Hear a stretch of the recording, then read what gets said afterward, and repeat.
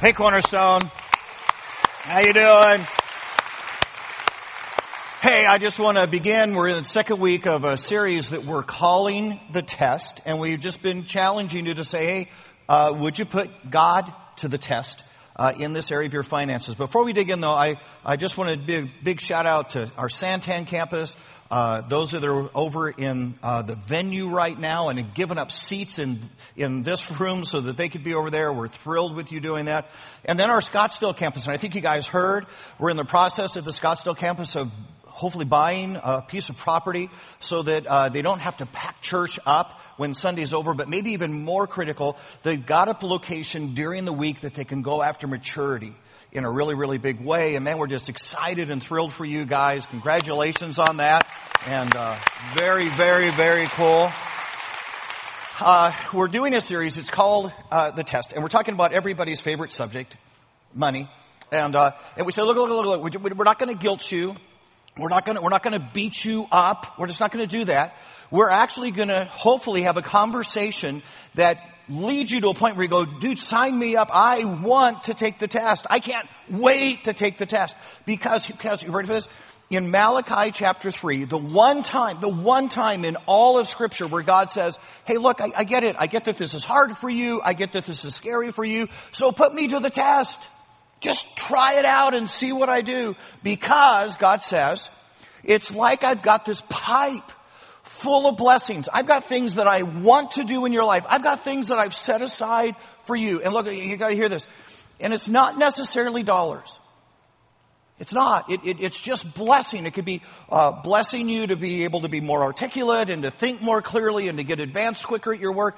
It could be blessing that all of a sudden God is doing things in the lives of your children. I don't know what the blessing is. God just says, I have stuff that I wanted to do in your life that I can't do. It's like it's behind a valve that you've never opened because you've never trusted me in this area of your finances. And so he says, look, test me. Throw the valve. Just see if I would not do things that are unexpected and bigger than you hope. And just see if you're not missing out on what I had for you. Take the test. And so really the hope at the end of the day is not that you walk out here going, oh, crud. But instead you walk out here going, man, I can't wait to see what God's going to do in my life if I take the test. Now here's the incredible thing. When God said to you and me, hey, test me, right? You and I can't test him without taking a test ourselves. Because this thing is so dear to our hearts and so personal to us when it comes to our finances, that the very idea of letting God have first place and do that causes me to be tested. And last week we talked about, hey, the test that comes home for you and me is this whole test of trust. This whole test of faith. Because if I begin to tithe, if I begin to give faithfully to God, then I have to trust, not in a piece of paper with green ink, I have to trust the creator of the universe to take care of me when I've given him the first tenth of my income. And so it's the test of trust. Today we're going to talk about the test of first place. That there's no way to do this tithing thing without putting God in his proper place, which is first place in my life. Now, I'm just going to say this out loud. This may be the hardest test for me because I am hyper competitive. I mean, I want to be in first every time. I don't care what we're doing. I don't care if it's Tiddlywinks. I don't care if it's Monopoly. I just want to be first. I don't care that you lose as long as I win. I'm okay. Matter of fact, yesterday, they were doing a thing called Shop the Lot. So they had all these booths out there and they had this rock wall. And I'm standing at the rock wall, and it just went. I'm going, I bet you I could get up that quicker than the young guys. Now, never mind that the young guys I had in mind were 6, but I was pretty sure I could get up there because I'm just telling you, I am innately competitive, and I want to come in first, and I want to be first in everything. And chances are, you struggle with the same thing too, because there's just something in me. There's something in you that we like to be first. And God says, look, this is a problem. You being first doesn't turn out well. So here we go. Grab your Bibles and go with me to Exodus chapter 13, and we're going to unpack the test of first. And if you're not real familiar, go to the front of your Bible today, work to the right to Exodus chapter 13. It's actually the second book of the Bible, Exodus chapter 13. And it's just basically going to say to you and me, hey, this first thing is a big thing. And here's what I have found out in my life, guys. When I put myself first, my marriage doesn't look so great. When I put my plans first, plans go in a ditch. When I'm first in everything, I get really selfish and self-centered right away. But when I put God first, all of it changes. And so God's going to say to you and me, hey, who you decide to put first is a big, big deal in your lives. And that one of the most powerful expressions of putting God first, the tithe. Here we go. It's Exodus chapter 13. So this is some Old Testament stuff, and you gotta wade through it with me, okay? All right, here we go. Exodus chapter 13, starting in verse 1. Here's what God says. He says, the Lord said to Moses, verse 1, consecrate to me every firstborn male. The first offspring of every womb among the Israelites belongs to me, whether human or animal. So get the moment. He says, look, here's the deal. And you got to remember, this is an agrarian culture. So when he's saying the firstborn of the flock, this is their income. They're shepherds. This is how they make their living. And he says, here's what you need to know. The firstborn of your flock belongs to me. You're going to take that firstborn lamb when it's born, and you're going to take it to the temple. You're going to sacrifice it to me, okay? Because the first belongs to me. He says, even your firstborn children. Now, you don't take your firstborn children and sacrifice them, although some of us might. Anyway, so he says, no, you're going to take a lamb and you're going to redeem the firstborn child because every firstborn belongs to me. Now, here's why that's powerful. Think about this. If I'm taking the firstborn, so I've got this female sheep, she gives birth to a little lamb, and I'm taking the first lamb and I'm immediately giving it to God. It's before that sheep has the other 9. How much easier would it have been if God said, okay, here's the deal. Let your sheep have 10 lambs and then give me the 10th after you know that you're blessed, after you know that I've provided. And instead, God says, no, give me the first lamb before you have any others. Because this act puts me in first. He said to those that were more agricultural in nature, he says, you're going to give me the first fruits of your harvest. So when you go out in your fields, when you harvest all of your mangoes or pumpkin, whatever it is, you're going to give me the first 10%. You're going to take that, you're going to take it to the temple, you're going to give it before, you ready? Before you go to the market and find out what the prevailing price is. Before you figure out if you're going to make the profit margin that you thought you were going to make. Before you set aside any of the seeds to plant for next year's harvest. You're going to give me the first fruits of everything that your hand touches. Because when you give me the first, you are placing me in first place in your life. You and I think more like this, right? We live in a more industrial culture and we get paychecks, and so we think more in dollars. So it simply does this. Ready? So God gives you and me $10. How many dollars belong to God? Huh? Somebody going, all of them, and you're right. But stop being so spiritual. All right. So which one does he ask you, and how much does he ask us to give? One. See, we already knew that. We already knew that before we came today. Here's what may be news. Which one does he ask us to give? The first one. So here's my question. Which one's the first one? Is it the one on this end? Is it the one on this end? Could it be this one? Here's the answer. Ready? Here's the answer. Whatever one is the first to leave your hand is the first one. And he says, when this comes to your hand, the first one belongs to me. Because when you give me the first one, you are making me first in your life. Which means, you ready for this? What does it say to God when you and I pay the mortgage, pay, for the TV and cable and pay Honda credit, and then we get to the end of the month and we don't have a whole lot left, and even if you give the one at the end, which, let's just be honest, most of the time when we wait to the end, we don't still have the one, do we? But even if you gave the one at the end, isn't that the leftover one? What message does that send to our Heavenly Father if you give the leftover one instead of the first one? I had somebody come to me a while back and they said, hey, couldn't you just donate stuff? Instead of giving the tithe, couldn't I just donate some stuff? Okay, so let me get this right.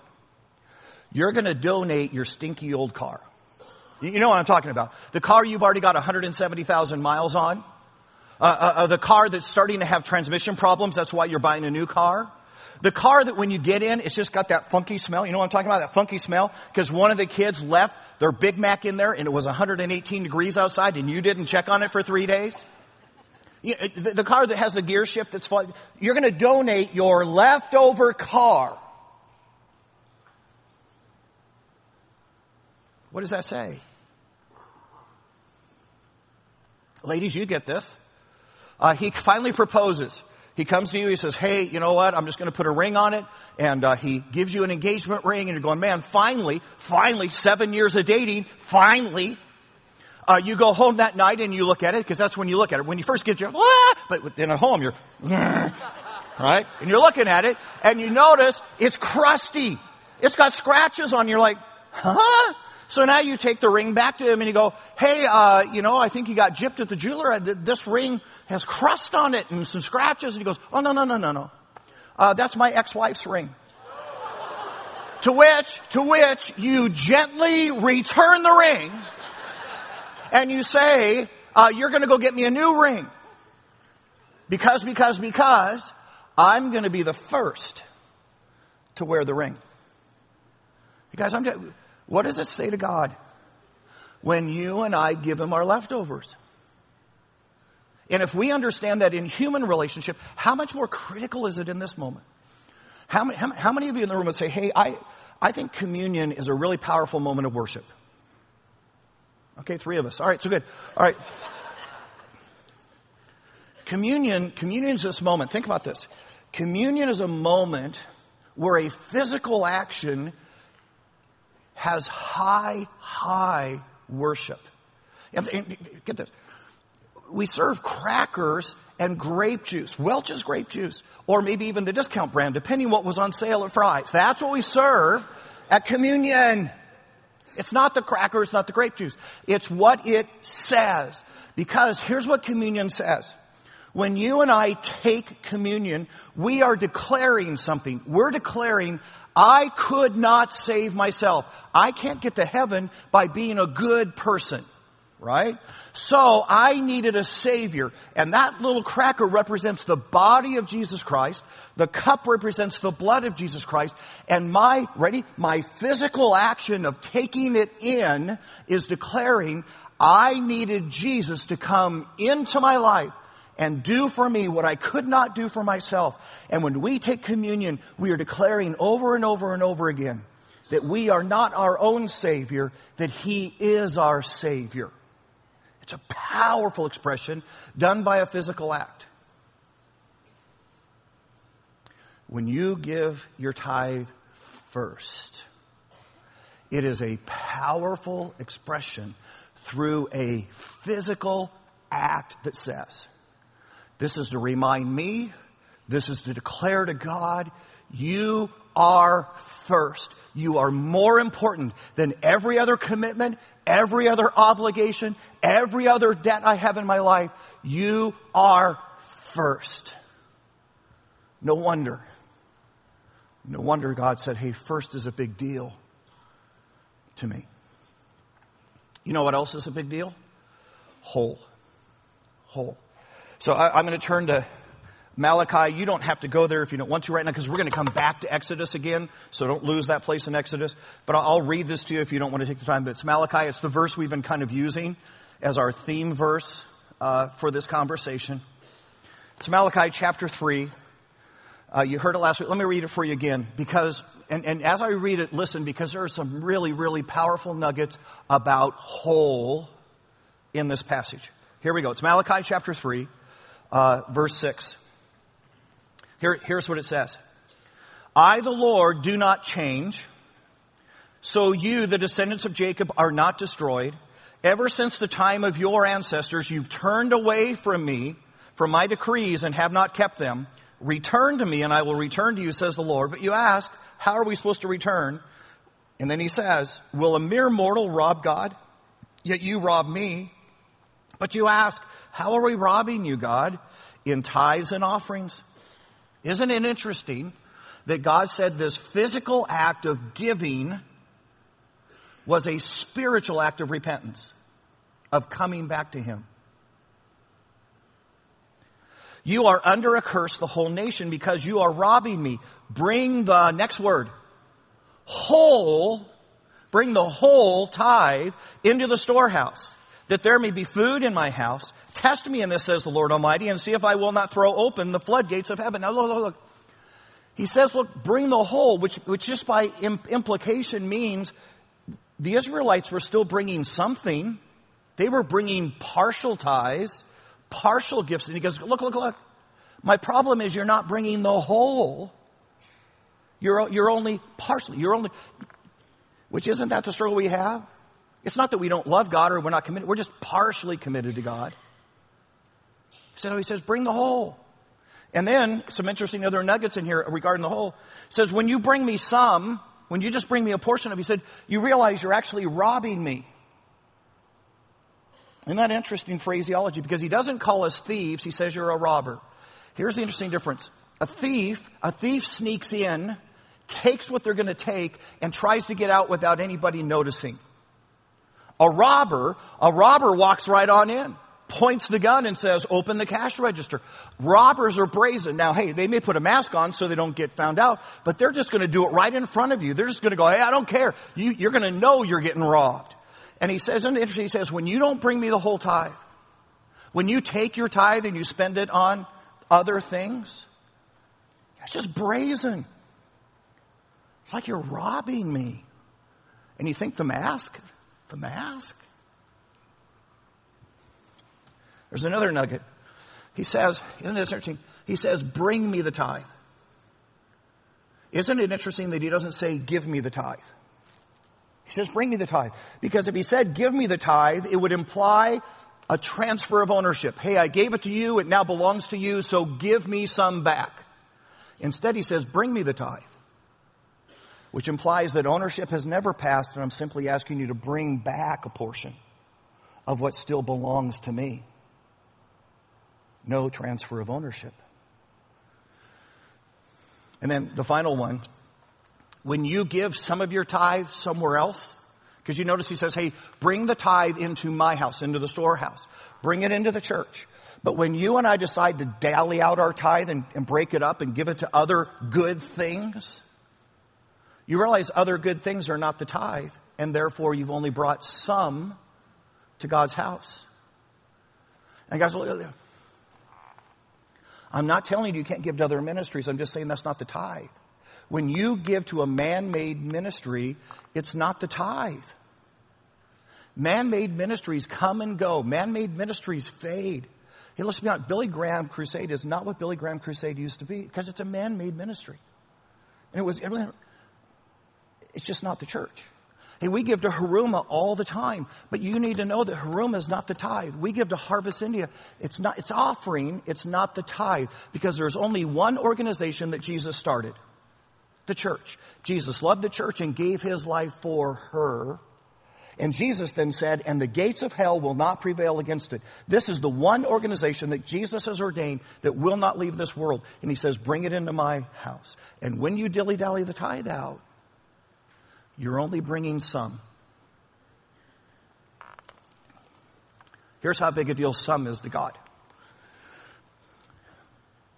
some of you will remember the story. Joshua is leading the Israelites into the promised land. As he's leading them in, the first city they're going to conquer, anybody remember? Jericho. So as they get ready to conquer Jericho, here's what God says. When you conquer the first city, Jericho, all the loot, everything you plunder from the city belongs to me. Isn't that interesting? The first city belongs to me. All the rest of the cities you can keep, whatever you plunder. But the first city belongs to me. Anybody want to guess how much of the resources and revenue of the promised land were all centered in Jericho? Anybody want to guess? 90%. I don't know. But if I was guessing, I'd guess 10%. So anyway, he says, hey, you're going to conquer that first city. You're going to bring me all the plunder from the first city. It belongs to me. All the rest of the cities belong to you. Sure enough, Israel goes in. Remember, they don't even have to fight hardly. They blow the trumpets. The walls come falling down. Boy, they just overrun the city. They plunder the city. And they take all of it into God's house. It's all set aside for the building of the temple. Except one guy. One guy by the name of Achan. And Achan, as he's going through and he's picking up the plunder, he looks and he goes, dude, are you kidding me? Widescreen TV? That's so cool. God doesn't need that. You know, wait. Are you kidding me? Camel with the brand new navigation system? Why? What's God going to do with a camel with a navigation system? And so he keeps a couple of the things. Interestingly enough, after they get done with the Battle of Jericho, the very next battle is a tiny little hamlet called Ai. It's just like going down and trying to beat up Ocotillo. I mean, it's just, there's nothing to it, right? And so, matter of fact, the generals say to Joshua, look, don't get the whole army dressed up for nothing. We'll just take a couple thousand men, we'll go down to Ocotillo and we'll get it done. So they do. They get a couple of thousand men. They go down to Ai. Anybody guess what happened? They get the behoobers beat out of them. They get wiped out by a little teeny hamlet. And now Joshua falls on his face before God and goes, God, why have you forsaken us? Why in the world have you brought us out of Egypt and to this moment and allowed this to happen? I mean, all of our enemies are going to see that a tiny little hamlet beat the armies of Israel. They're going to be emboldened. They'll all come and attack us now. And here's what God says to me. Ready for this? Joshua, get up off your face. This has nothing to do with me forsaking you. Here's the problem. Somebody stole the tithe. Somebody kept a portion of what was there. And so I took my hand away. Guys, think about this for a second. Think about this for a second. Of all the plunder, of everything that they were getting, as Achan takes his little bit, what is that, like 1/10,000th of the plunder? And yet God says, you didn't bring me the whole. And so I withdrew my hand. That's how big whole is. Because whole represents my whole heart. Now here's the deal. I know someone, you're going to go, look, Lynn, here's my problem. And maybe it's my own fault, and maybe I didn't, I'm just overextended. I'm just telling you, I've got a lease on the car, and, we kind of wanted to step up for the kids and get in the right school district, and so we probably bought a little more house than we should have bought, and kids are in private school now, and I'm just telling you, I've done the bills. I've looked at it, and if we tie, we're so tight. If we tie, we'll come up short every month. Okay. But here's what I'm wondering. If you're going to short someone, wouldn't God be the last one you would short? If you're going to say, hey, sorry, I can't honor you this month. I can't meet isn't God the last one you're going to... Look, I'm just telling you, if it's me, I'm shorting Visa. Visa has absolutely no ability to bless me. They're going to wait for theirs. Guys, I'm just thinking, I don't care what your circumstances are.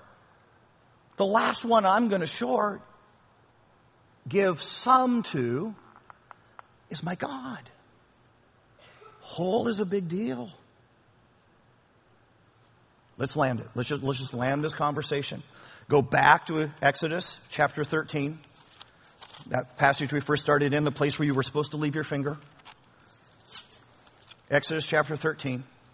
It's an interesting thing. And at first when I read it, you're going to go, huh? Okay, so let me help you a little bit.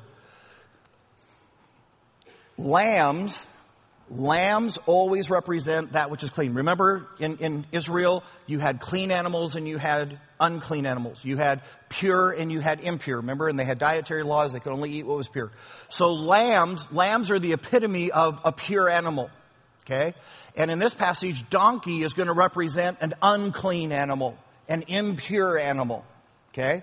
So God's going to say, hey, don't bring me the impure animal as part of the sacrifice. I don't want impure animals. I want pure animals. Here we go. So it's a little further. It's Exodus chapter 13. Same exact passage, same first fruit conversation, but now it's verse 11. He's just describing how to bring your first fruits. Here we go. So verse 11, here's what he says. After the Lord brings you into the land of the Canaanites, the promised land, and gives it to you as he has promised on an oath to you and your ancestors, you are to give over to the Lord the first offspring, conversation we've been having this morning, of every womb. All the firstborn males of your livestock belong to the Lord. Redeem with a lamb every firstborn donkey. But if you do not redeem it, break its neck. Redeem every firstborn among your sons. So here's what he said. Look.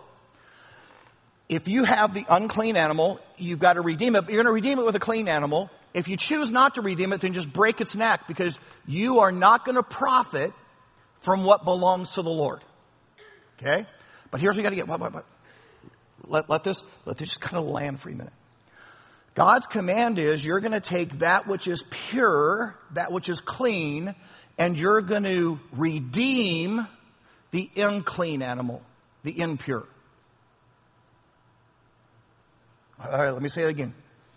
God's command was, hey, you're going to take what is pure, you're going to take that little lamb, and you're going to redeem the impure animal with the lamb.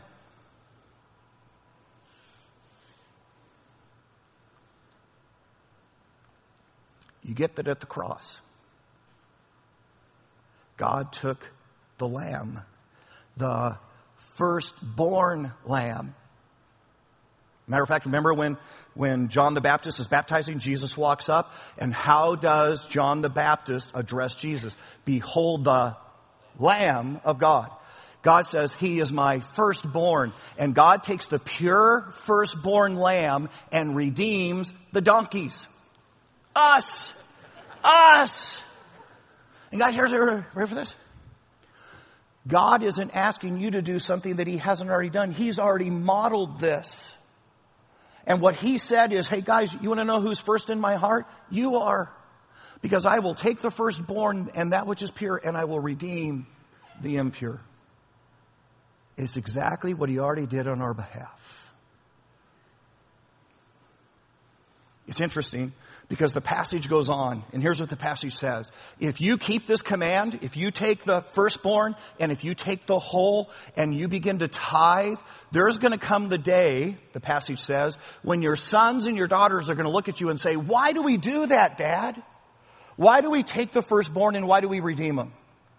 And he says, in that moment, here's what you're going to say. When we were in slavery in Egypt, God redeemed us. God took us out of slavery and gave us this new land. So I gladly give my first back to him. It's interesting. Egypt, you ready? Egypt is always a picture of your life and my life before Jesus. It's a picture of our life in sin. And so when our sons and daughters come to us and say, why do we tithe? The answer is supposed to be because I used to live. It's interesting. I had a gentleman who said, Lynn, this moment happened. It happened exactly like God said. My son came to me and he said, Dad, why do we tithe? I don't understand. Why does our family tithe? We'd have so much more money for vacation and other things if we didn't tithe. And he looked at his son, and here's what he said to his son. Your daddy Your daddy wasn't always such a good man. Matter of fact, long before you were born, I was a slave. I was a slave to sin. And Jesus took me out of Egypt. So I gladly give him my first, because he gave his first for me. Guys, this physical act of tithing may be the most powerful expression of worship for a Christian, because it reminds us, it declares to him who's first. Now here's the deal. Last week we introduced you to the challenge. We said, look, we're gonna trust that God's gonna do what God said he's gonna do. So we're gonna challenge you. Would you tithe for 90 days and just see if taking the test doesn't open the floodgate, that God doesn't begin to bless your life. And we said, look, if you'll just sign up a card, and there's cards in your seat back, if you'd sign up on a card, tithe for 90 days. If God doesn't show up, if God lets you down, then you come tell us, we'll refund your tithe. Because we're just going to back God. We already believe it. We want you to believe. We're going to back God in it. And you want to hear something really incredible? We didn't even really ask anybody to sign up last week. 266 households signed up to take the 90-day challenge last week. I mean, that's cool, right? That's cool. So here's what's fun. Here's what's fun. So one of the people that took the challenge already wrote back. Okay? And here's what they said. Hey, I signed up yesterday at the 11:55 service at church. I went home and did online bill pay with my bank to tithe the amount of $135. About 7 p.m. last night, my boyfriend stated that he would help me with a traffic school for a ticket I recently got by paying half of the fee, which is about $135. When I initially got the ticket, he berated me and gave me a hard time, saying that I was irresponsible for getting the ticket. Now he's paying half. So it was a complete surprise to me when he even brought up the subject and volunteered to pay. Now, look. No. Let's not get excited, because that's probably coincidence.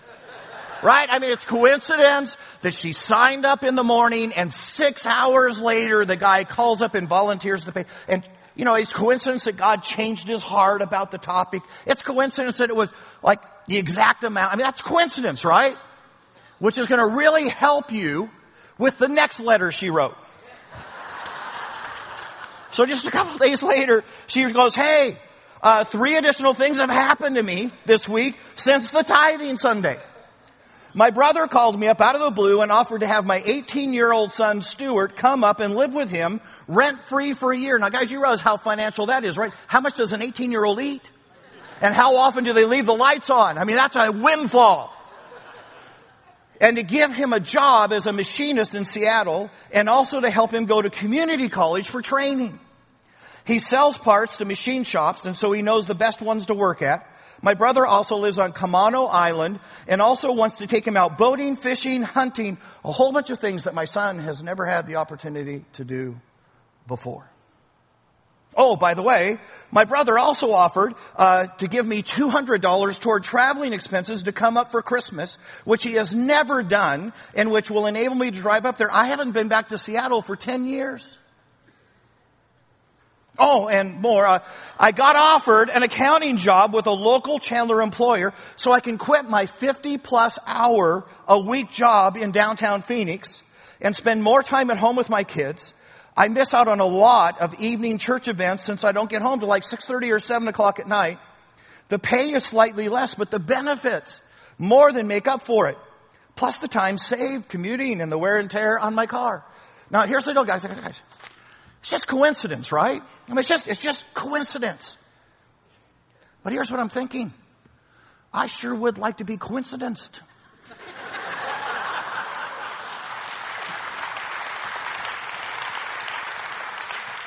And so we're just asking, wouldn't you want to take the test?